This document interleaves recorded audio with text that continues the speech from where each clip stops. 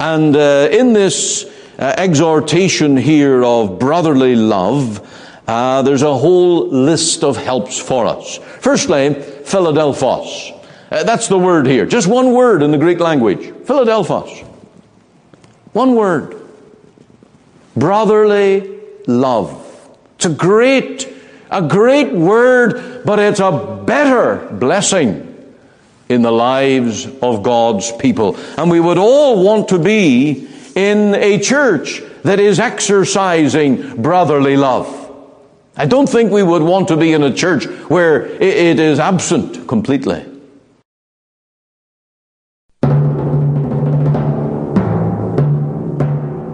Welcome again to Let the Bible Speak. This is Ian Gollaher, and it is a great privilege to bring the gospel to you today. And I pray that you will stay tuned with us as we later come to our message on Christian unity. What ought to be the brotherly love of Christians within the Lord's church. And we'll be looking at that great Bible word, Philadelphos, or brotherly love. We come also today to look at the subject of prayer, and this is the most difficult part of real Christianity, because man would rather pay than pray. This is the subject that is much talked about, but so little practiced, especially when so much of religious activity is only vain repetition, or a show before men. Then the new thing is mindfulness, after Buddhist meditation. For some religions, the call to prayer is more cultural than heart cries to the living and personal God of heaven.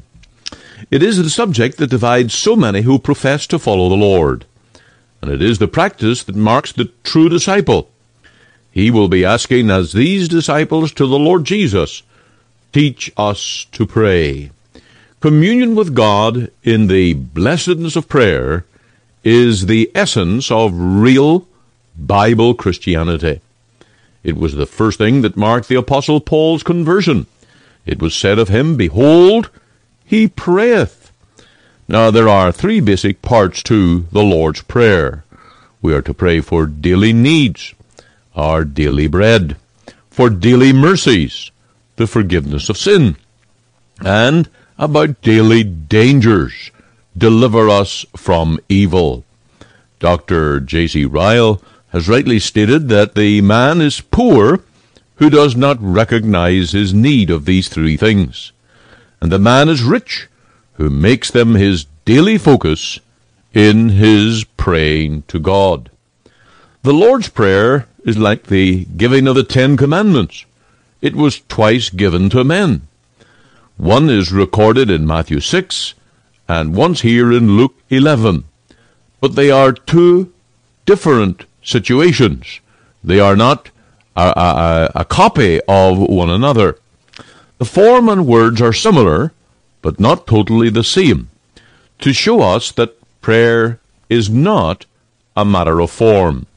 It's not a matter of saying your prayers or rehearsing certain words or formulas. Today we will enter into this school of prayer and trust the Lord to teach us how to pray.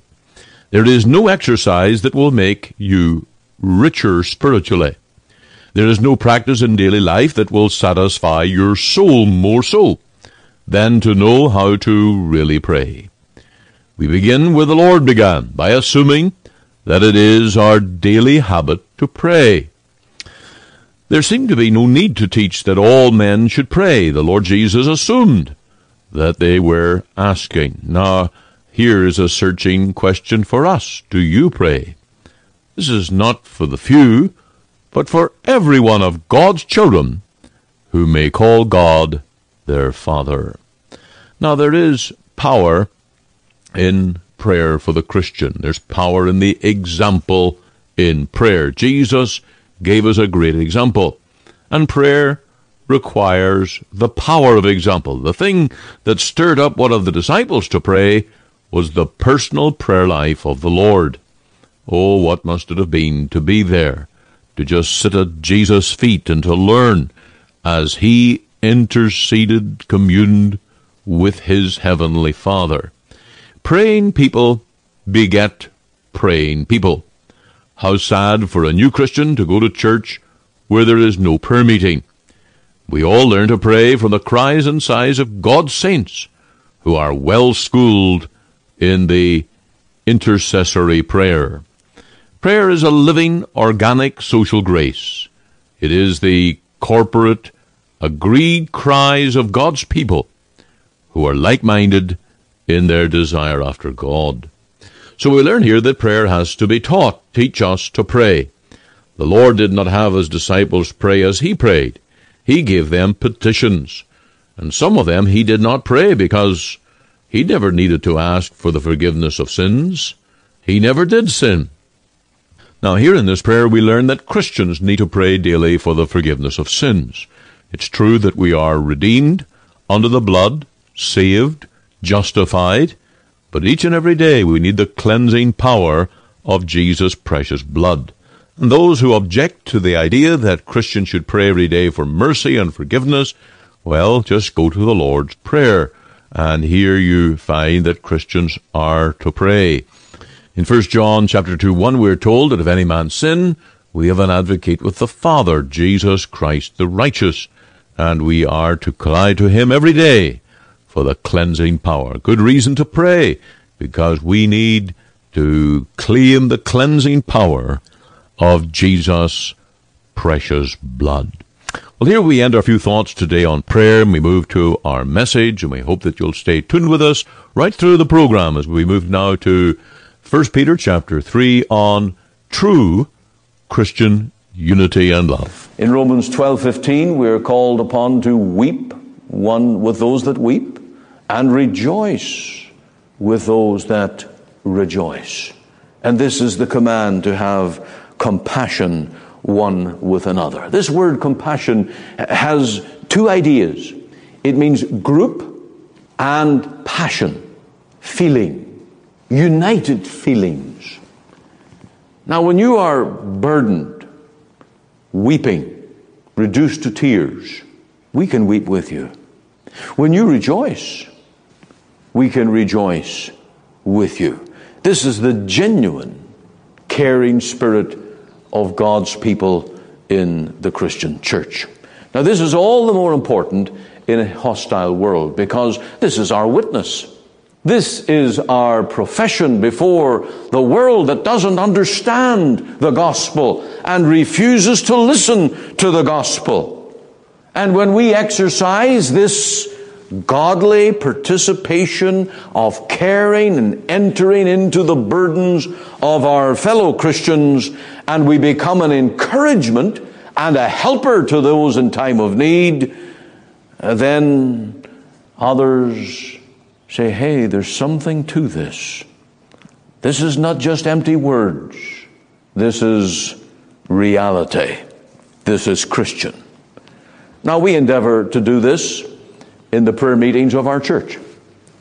That's one reason why we work our way through the directory of our congregation, and we take approximately a page per prayer meeting these weeks, and we invite people on that evening that we're looking at that family to highlight their prayer requests and their needs and their burdens.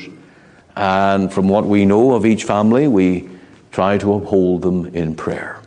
And this way, we engage in this ministry of compassion, of sharing and caring in the things of God. And that's why the prayer meeting of the church has often been called and referred to as the heartbeat. It's the heartbeat of the congregation.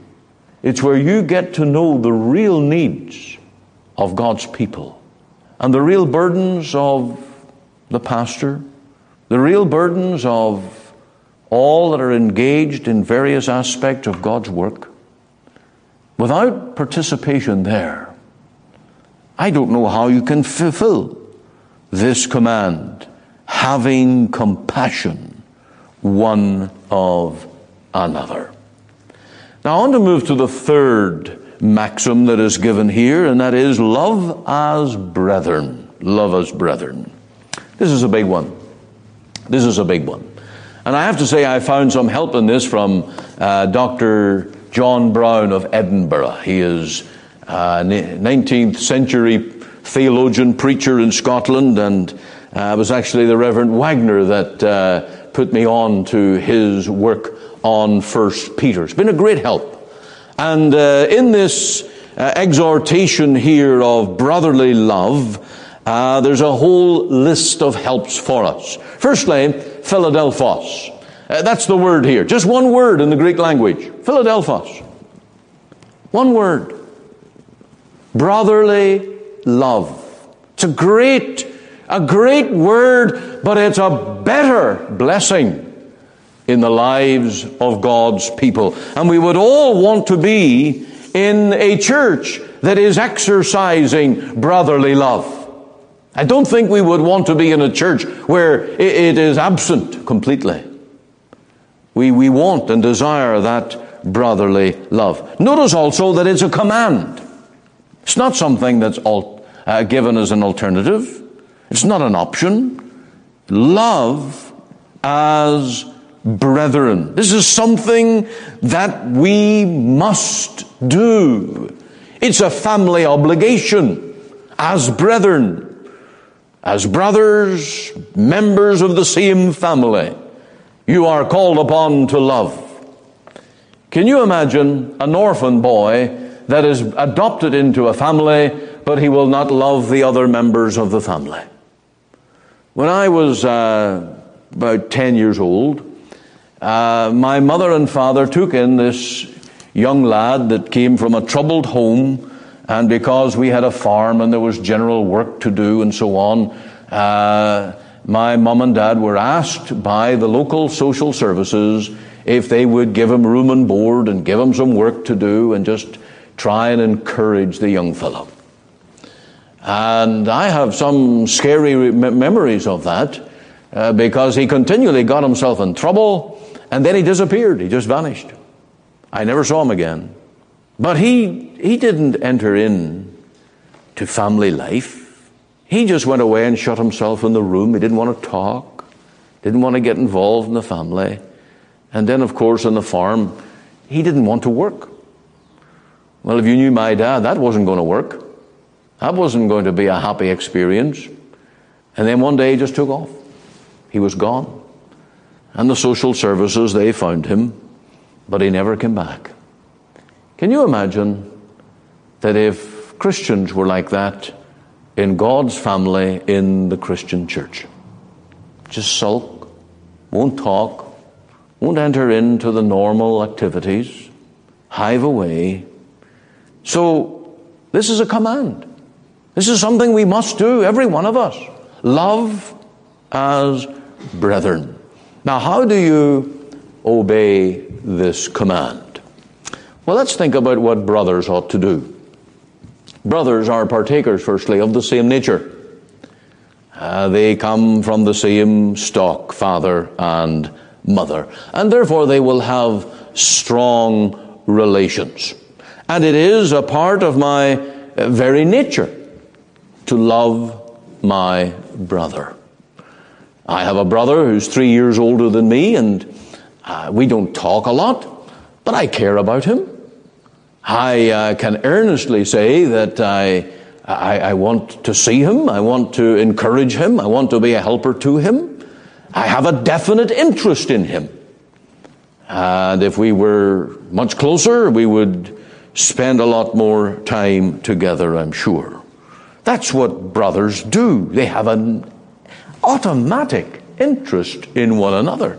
Now, when we were teenagers, there were some days you would wonder, but overall, and as we go on in life, that genuine interest is there.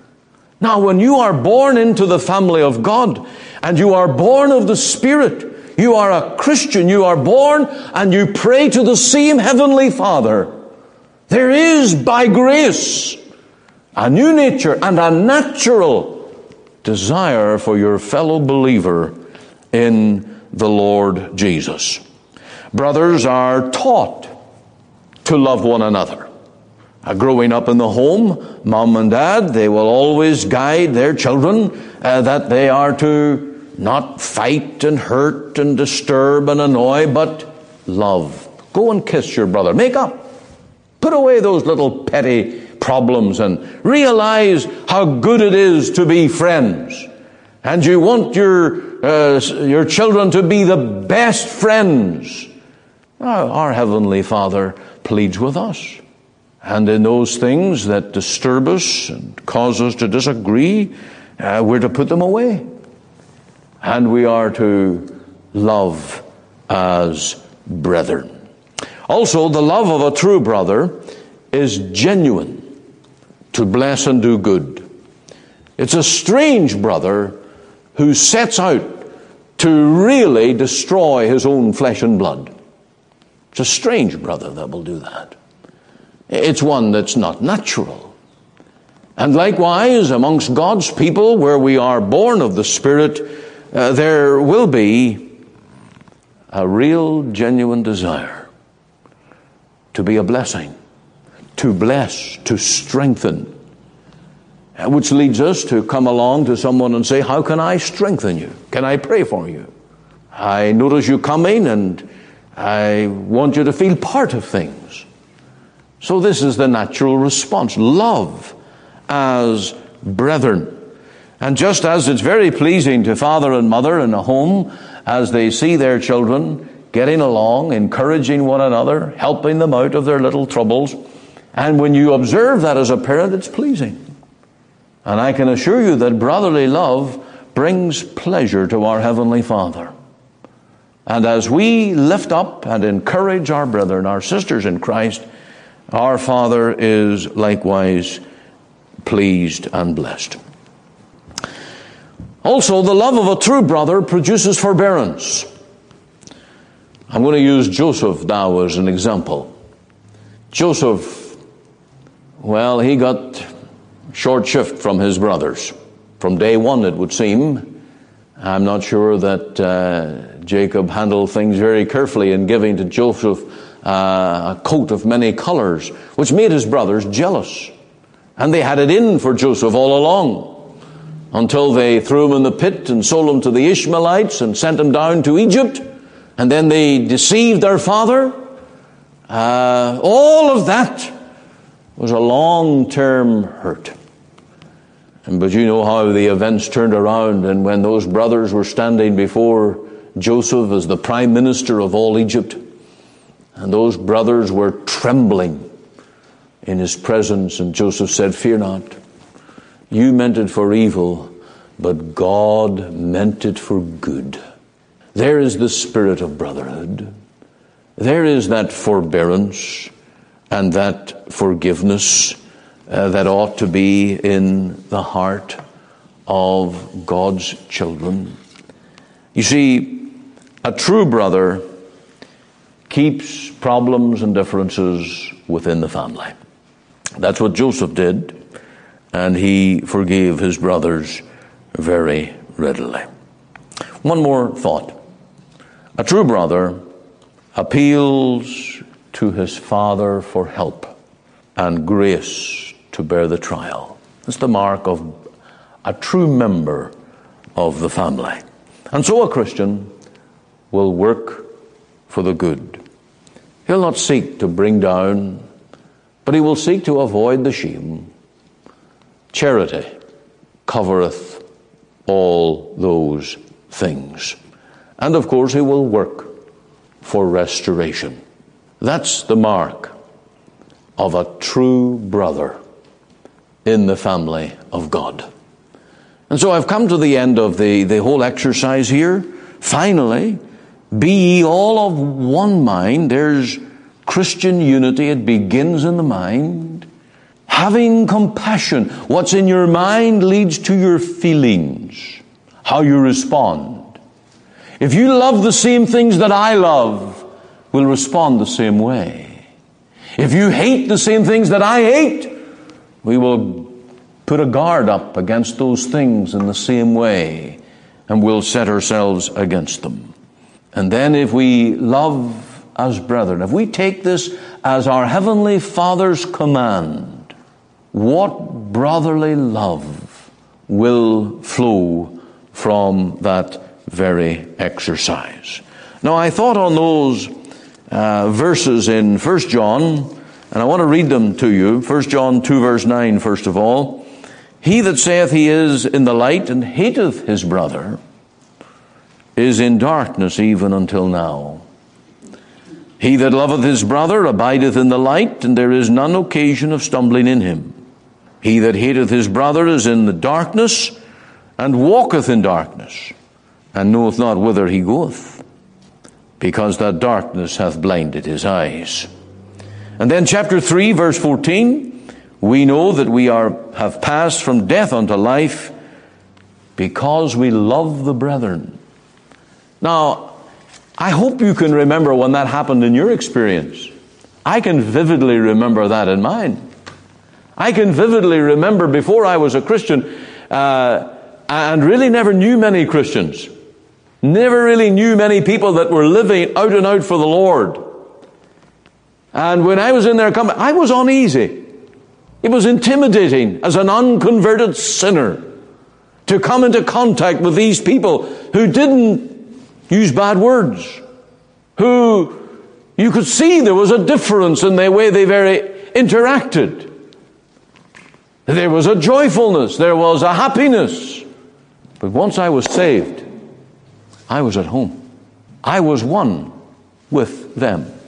And as I've told you umpteen times, when my aunt, in whose company I was the next day after my conversion, her language abhorred me.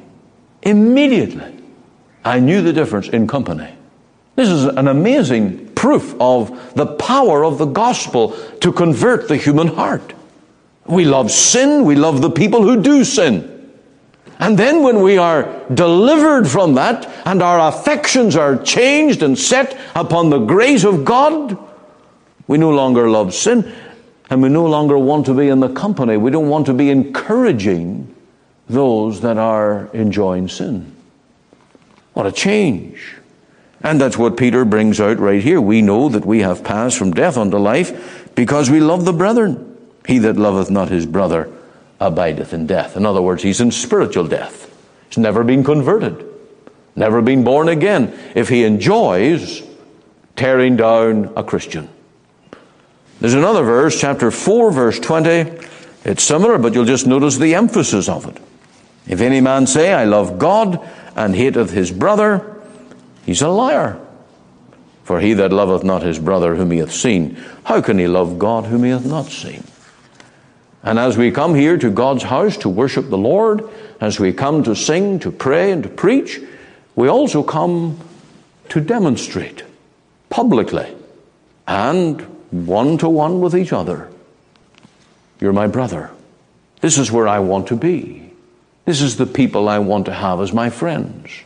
And I want to exercise this brotherly love in the spirit and the very grace of the gospel. Christian unity. It's had a bad rap over the years. In some areas there hasn't been very much of it. And then there's another kind of false Christian unity where people are trying to join up with Roman Catholicism and ecumenism and apostates of all kind to try and bring back the various branches of the Christian church, even though they're broken off and diseased and carnal and wicked. That's a false Christian unity. But you can see here, there's a true Christian unity that you and I must work at. I must endeavor as a pastor to work at this. I must not do anything that will be contrary to the harmony of God's work, unless it is taking a stand for truth. I must not offend, needlessly, causelessly, offend a brother or sister. Better to do nothing than offend.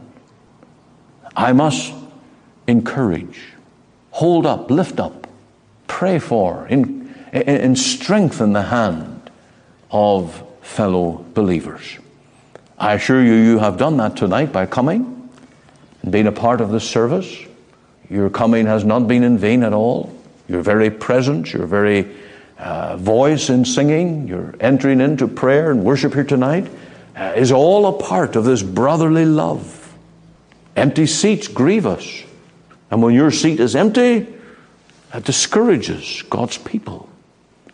When we hear your voice in prayer, as by times most here I do, I rejoice. What an encouragement. And when you take up those prayer requests and prayer needs, you are exercising brotherly love. You're fulfilling the command to love as brethren. Now there's a few others left in this quite a lengthy list here. We'll return to this next week. May the Lord work in us these very things. They're important. They're absolutely important. If you cannot fulfill this command, how can you be a blessing in God's work to God's people? I have to ask the same question of myself. If I cannot be of one mind with my brethren, if I cannot exercise and demonstrate the feelings of loving things that are Christian and hating things that are ungodly, and exercising sympathy, true compassion with my brethren, and then love as brethren. Love. It's not wimpy, it's a manly thing. It's a Christian thing. It's Christ-like. So shall all men know that ye are my disciples, if ye love one another.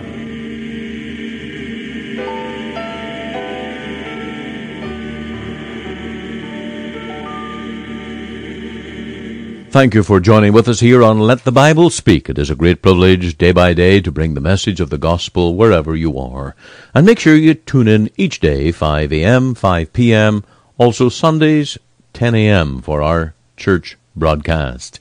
Let me invite you to check in on your computer to our website and to our live church services on webcast, Sundays 10:30 and 6 p.m. Yes, on your own computer, you can check into our website, go to Live Now, and you will join our church service. And I encourage you to do that any Sunday, 10:30 and 6 p.m., just at those times while our church service are on.